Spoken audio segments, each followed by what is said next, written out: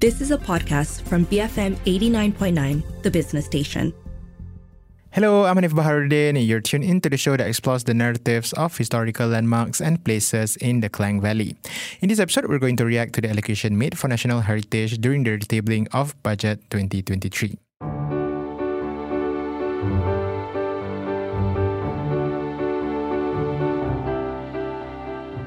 Budget 2023 was retabled last week, and this time around there were allocations made specifically for national heritage. The Prime Minister has encouraged GLCs and GLICs to participate in efforts to preserve national heritage, and this will be done via the formation of the Tabung Warisan Negara or National Heritage Fund, which will be led by Khazanah Nasional Berhad. The fund will be used to attract private participation in restoring national heritage buildings, including the redevelopment of Bangunan Sultan Abdul Samad and Karkosa Seri Negara in collaboration with Think City. Speaking of Think City, they will collaborate with DBKL to inject life in the city via beautification projects. The government is also planning to allocate 50 million ringgit to the states of Malacca and Pulau Pinang to continue to preserve World Heritage Sites recognized by UNESCO. Heritage conservation expert Elizabeth Cardosa joins me on the show to react to these allocations made in the budget. Well, let me just work backwards. 50 million to Malacca and Penang for the World Heritage Site of Malacca and Penang. I think I'm sure that they're terribly excited about that. 50 million is much more than they have received in any one year. I mean, I'm assuming it's this year that the budget is allocated for, but how long it will stretch for is a question. It's not clear how it's going to be used, but I'm sure it's really well received. Yeah, it's been really well received, and it will be interesting to see what happens. I think even when Malacca and Georgetown were inscribed in 2008, and there was an allocation given at that time of 20 million, if I'm not mistaken. So this is much more than that. And so it's good to see the recognition there. I just wonder, though, why only Malacca and Georgetown, and why not any of the other World Heritage Sites that Malaysia has. I know this is a KL program, but let's thinking why more generally. There is on the cultural side, there is the archaeological heritage of Lenggong Valley, which was inscribed in 2012. Is there, or will there be an additional allocation for Lenggong? There are two natural sites, Mount Kinabalu and Gunung Mulu and the caves around there. And we know that there are several places that are going for inscription, both natural sites and cultural sites, and how that will play out. Because sometimes when there's allocations given for things which have already happened, at this point, I wonder what will be happening in terms of allocations for things which we hope will happen, and that we're anticipating. So in a way, it's kind of like perhaps the budget really should also be looking at that in terms of anticipating what is being thought about. But that's on the one hand. So that one we move since it's outside of KL. The allocation of 30 million, isn't it? That is being talked about for some kind of increasing the livability and the beautification of Kuala Lumpur. And I understand that it has to do with things like, housing and public housing and the spaces. I understand as well from looking at a statement which Think City put out, that might include the Dataran Merdeka and public spaces. That will be good to see that the culture and the arts and livability and sustainability, come to the forefront related to that. And the arts and the creative city, because they're talking about, KL as a creative city, creative and cultural city, is the cooperation between DBKL and Think City in the recent MOU that they have signed. If I understand correctly, that's what they are focusing on. So culture, creativity is it's great to see it being included in the city agenda, but also the national agenda, obviously.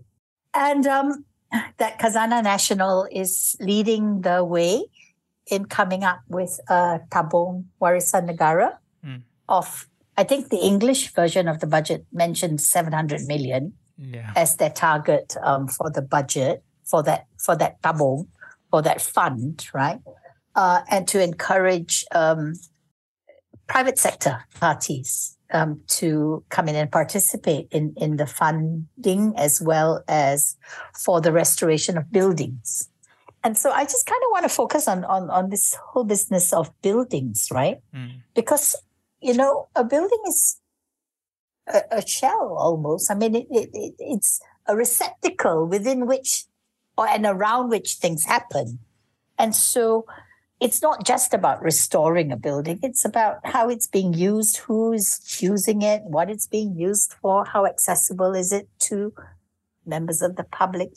And on the private sector part, I will say that, Khazanah, through Yayasan Hasanah, private sector organizations, and okay, these are a lot of them are GLICs, right? You're talking about, Maybank Foundation and CIMB Foundation and a lot of these foundations, Air Asia Foundation, okay, that's not a GLIC, but are organizations, are the establishments that are being set up and have been set up that do support the creative and cultural sectors.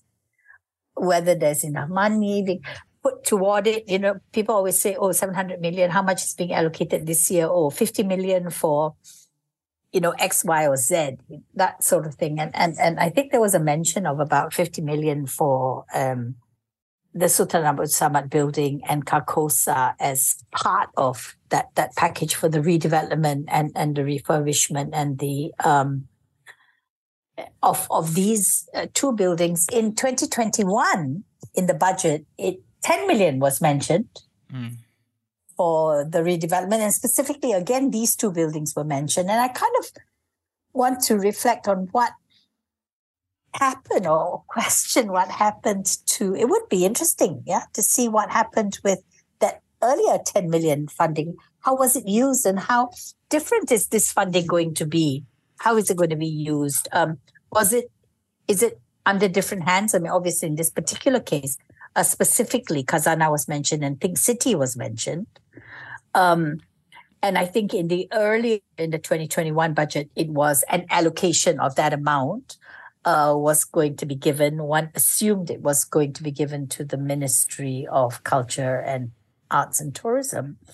I don't know what happened there, but it would kind of be something that would be worth exploring, don't you think? Maybe, BFM can look into that and look back at that and to see, how does this all fit together? But there is a Tabung Warisan Negara, which is set up under the Jabatan Warisan. And in the National Heritage Act, there is a fund, a heritage fund, a national heritage fund. Balai Seni Negara, for example, they have funds. There are other forms of funding and funds which are tabung, which have been set up by federal government institutions and quasi-government institutions as well. And I think that, different states, Penang has a heritage fund, Yayasan Warisan Johor get funding from the state for their activities. And it almost begs the question as to how are these funds really, who decides what happens, which buildings get restored, and are these buildings the big icons, the beauty queens? What happens to maybe something which isn't so recognized as a beauty queen, but may have very, very strong significance to local communities? Would they be able to tap into the fund? I mean, it would be interesting to see what the detailing of this is, as opposed to just broadly, I think it's a wonderful idea, obviously, that heritage buildings are squarely on the map.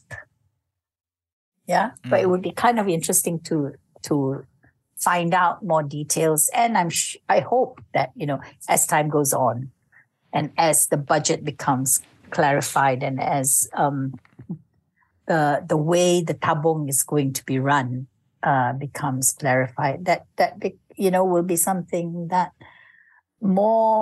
there is more equity and more transparency. I don't even like those words, transparency, but there is more information that will clarify matters. Because right now, it's almost like, what a great thing, but we don't have details. Yeah, I think you're right there. And I think maybe we can move on from, I guess, focusing on that to perhaps dissecting a lot more of what you said just now about how there are beauty queens, like you said, the terms that you use, beauty queens, that have always been referred to. But what about the others, right? Yeah. How do you get, the powers that be to be aware of the other buildings? And this is in no way trying to diss the importance of Bangunan Sultan Abdul Samad and also Kakuasa Srinegara. I mean, there are icons, rightfully so, but yeah, how do we make other buildings more visible to at least get that attention? You know what I mean? How? There is a Daftar Warisan Kebangsaan, right? For Bangunan Warisan. And on the Daftar, on this register, there are lots of buildings throughout the country which have been identified as of national importance. They are in two categories. There's sort of the star, which is the Warisan Kebangsaan, national heritage, and then there is the Warisan category, which is still the star, but maybe less shiny. Maybe it's not a double star. Maybe it's a single star. Michelin. If you go by how many stars you have on your list, on your building. But with there are many buildings on the National Heritage Register, which are Warisan and Warisan Kebangsaan. And it's that where you start. Because then we are talking about taxpayers' money, we're talking about federal money, if it's government, yeah.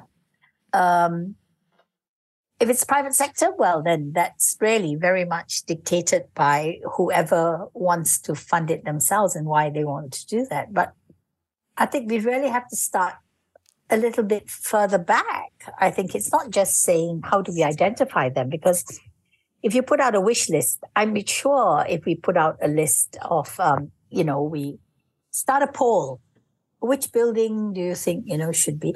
There will be things which become really very important that get put up. But the question then is, who owns them? If they're privately owned building, if it's my house that is, that I own, that is an icon, but it's in private ownership.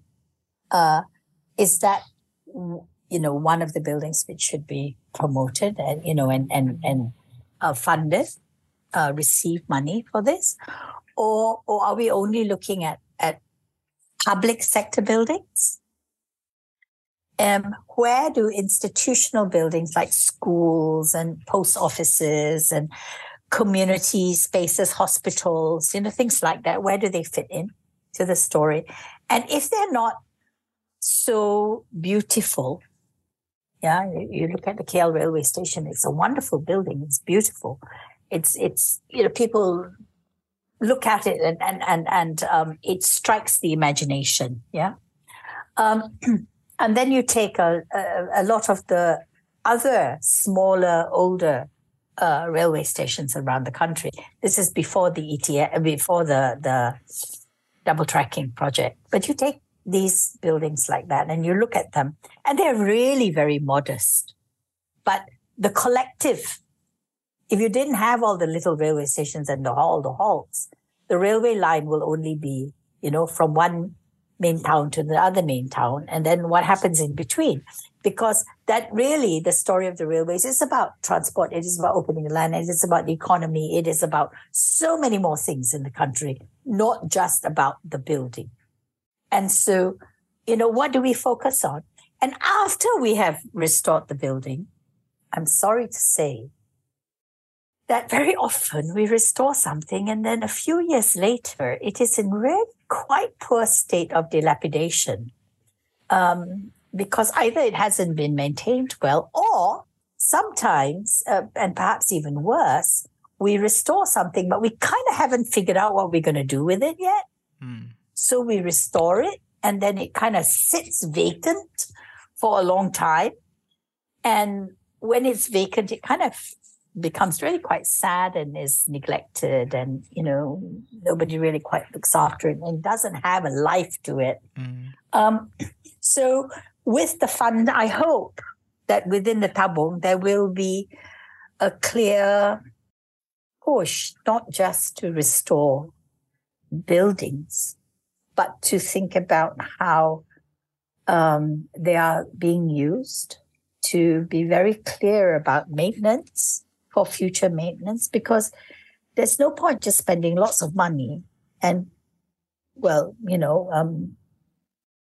throwing it toward a restoration if you kind of can't figure out what you're going to do with it next, or who's going to use it and who's going to be able to access it. Because imagine if you were to do a building and you spend 30 million on, 50 million, I don't know, on something, and then it is given out or is used only for private activities, which means that people can't access it. But public funding has gone into its restoration. So I think that a lot of these sort of bits and these kind of details need to be worked out. But, whether who's going to be on the board, who will be managing the Tabung, for example.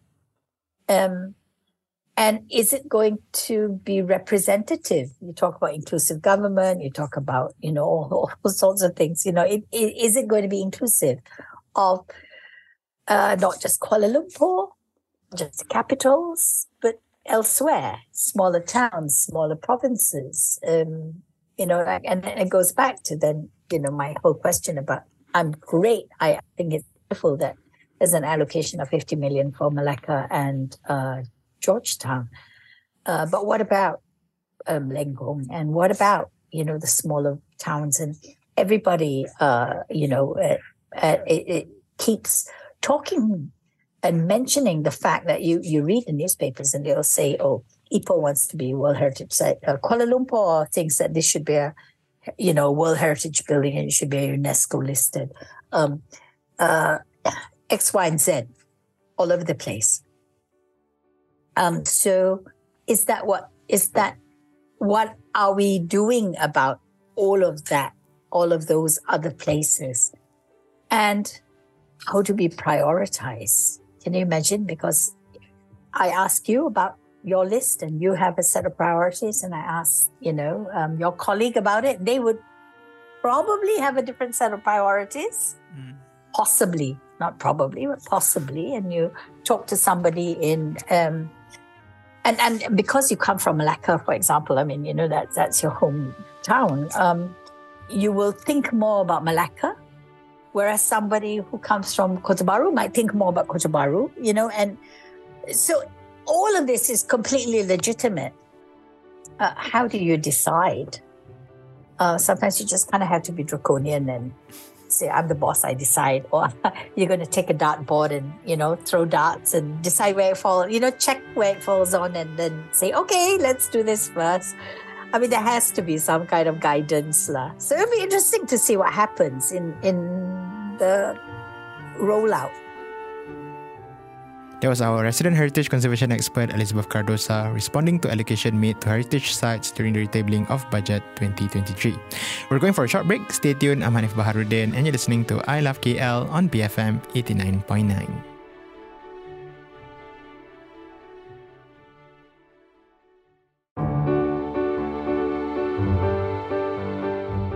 BFM 89.9, you're listening to I Love KL, bringing you closer to the people and places of our capital city. I'm Hanif Baharuddin. Heritage conservation expert Elizabeth Cardosa joins me on the show, and we've been responding to Budget 2023 and the allocation made for heritage preservation. We're going to continue our chat talking about the use case scenario of buildings that are restored.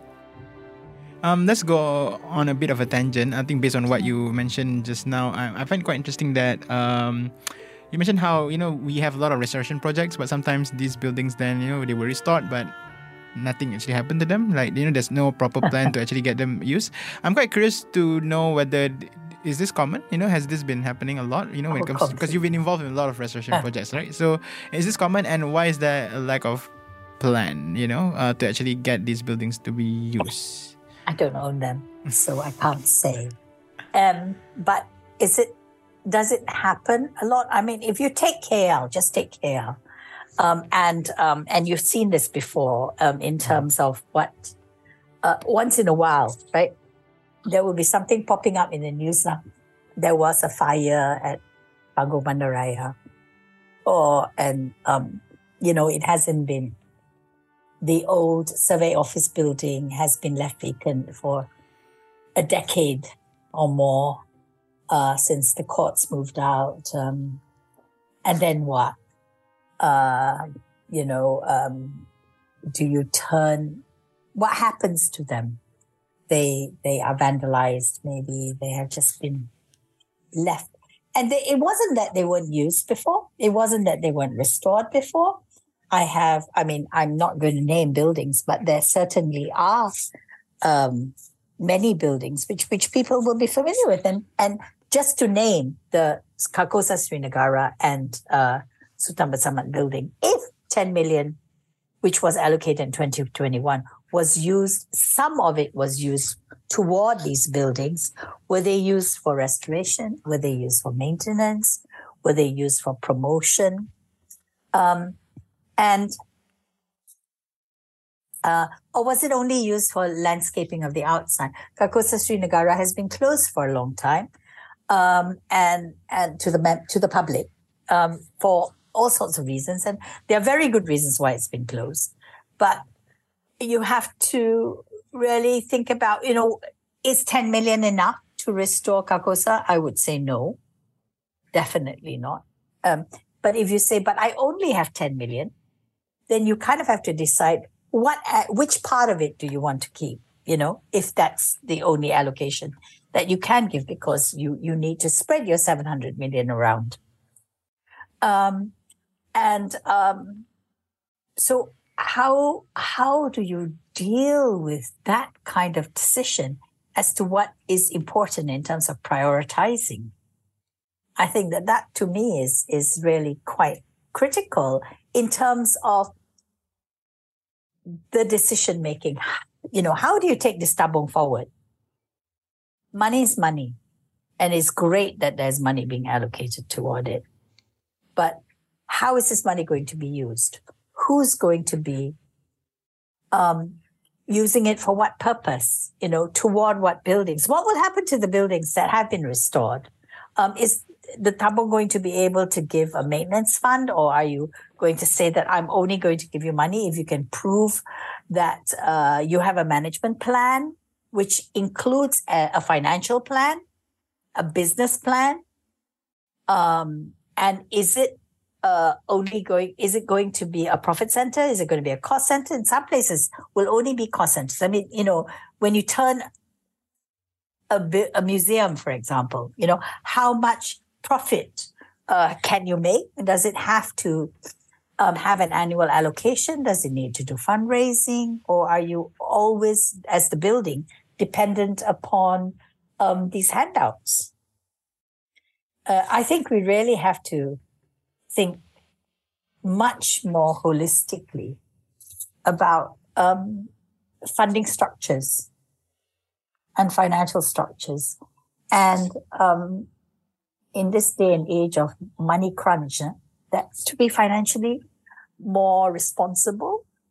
I think I feel anyway, that personal opinion. Yeah.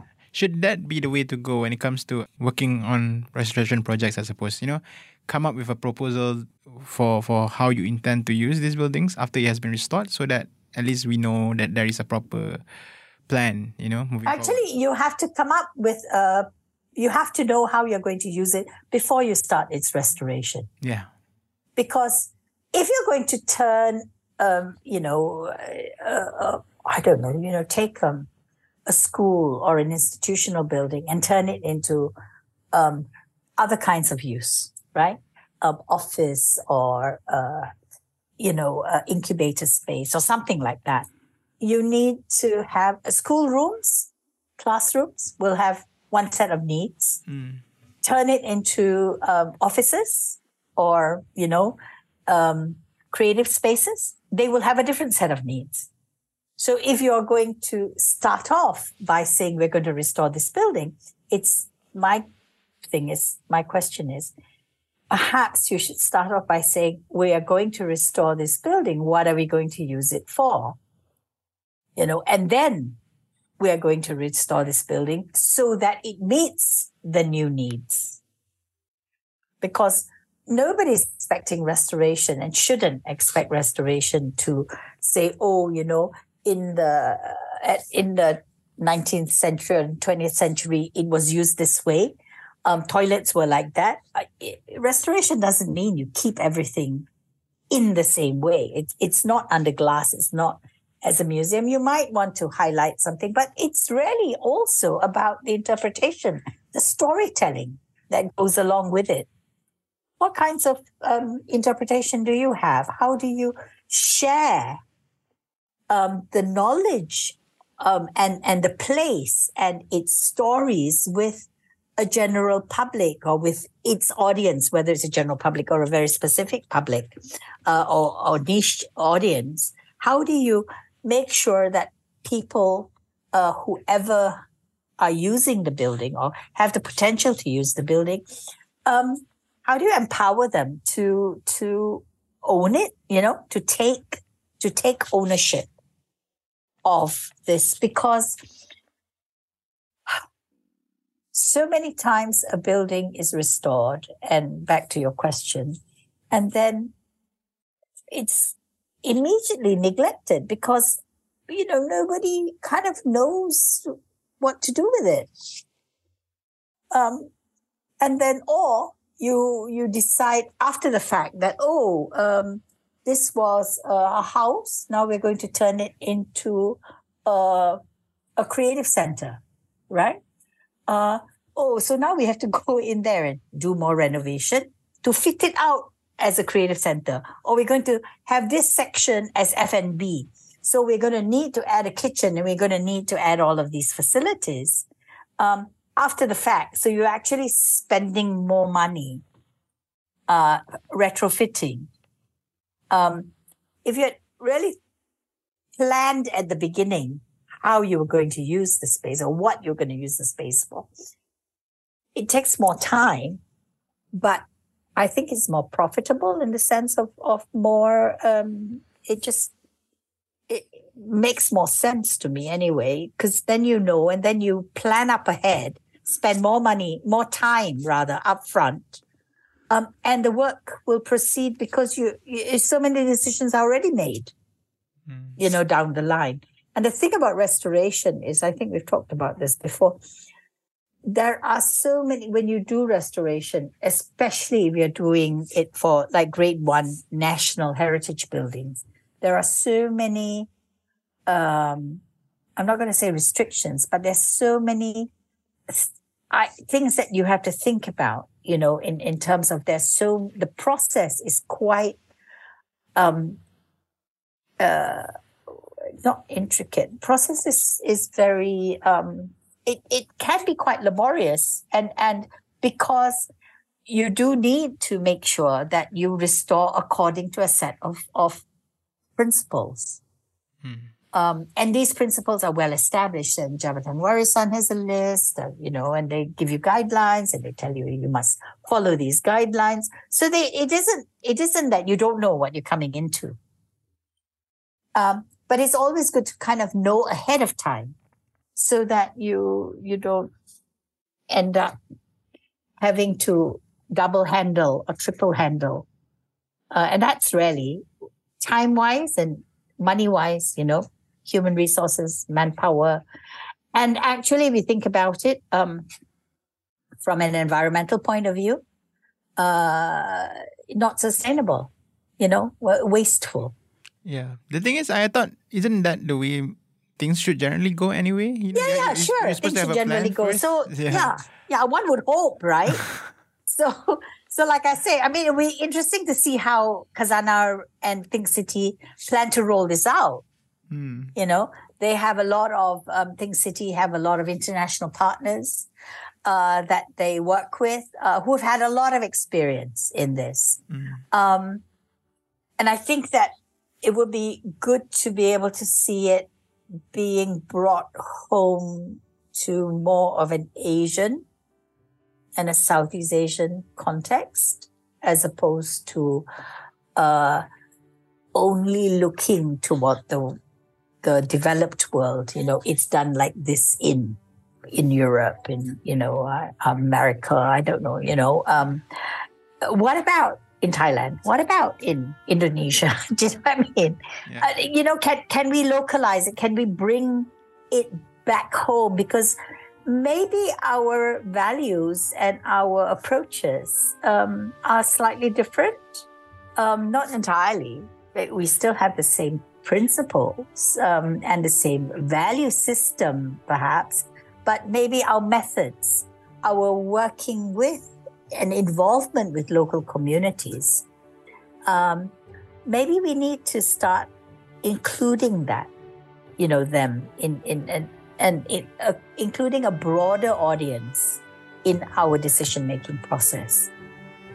Yep. Not just making it top down and I the boss, I say so we do that, which works as well. It doesn't necessarily, but it doesn't give the community buy-in. You've been tuning in to I Love KL, and this week our resident heritage conservation expert Elizabeth Cardosa shared her thoughts on the allocation made for heritage preservation in budget 2023. That's all we have for this episode of I Love KL. If you missed any part of the show, you can check out the podcast at bfm.my/ilovekl, our app which you can find via Google Play and the App Store, and you can also find this podcast and many more on Spotify. Don't forget to also follow the station on Twitter at BFM Radio. My name is Hanif Baharuddin, and you have been tuning in to I Love KL, bringing you closer to the people and places of our capital city. Stay safe and join us again next week only on BFM 89.9, the business station.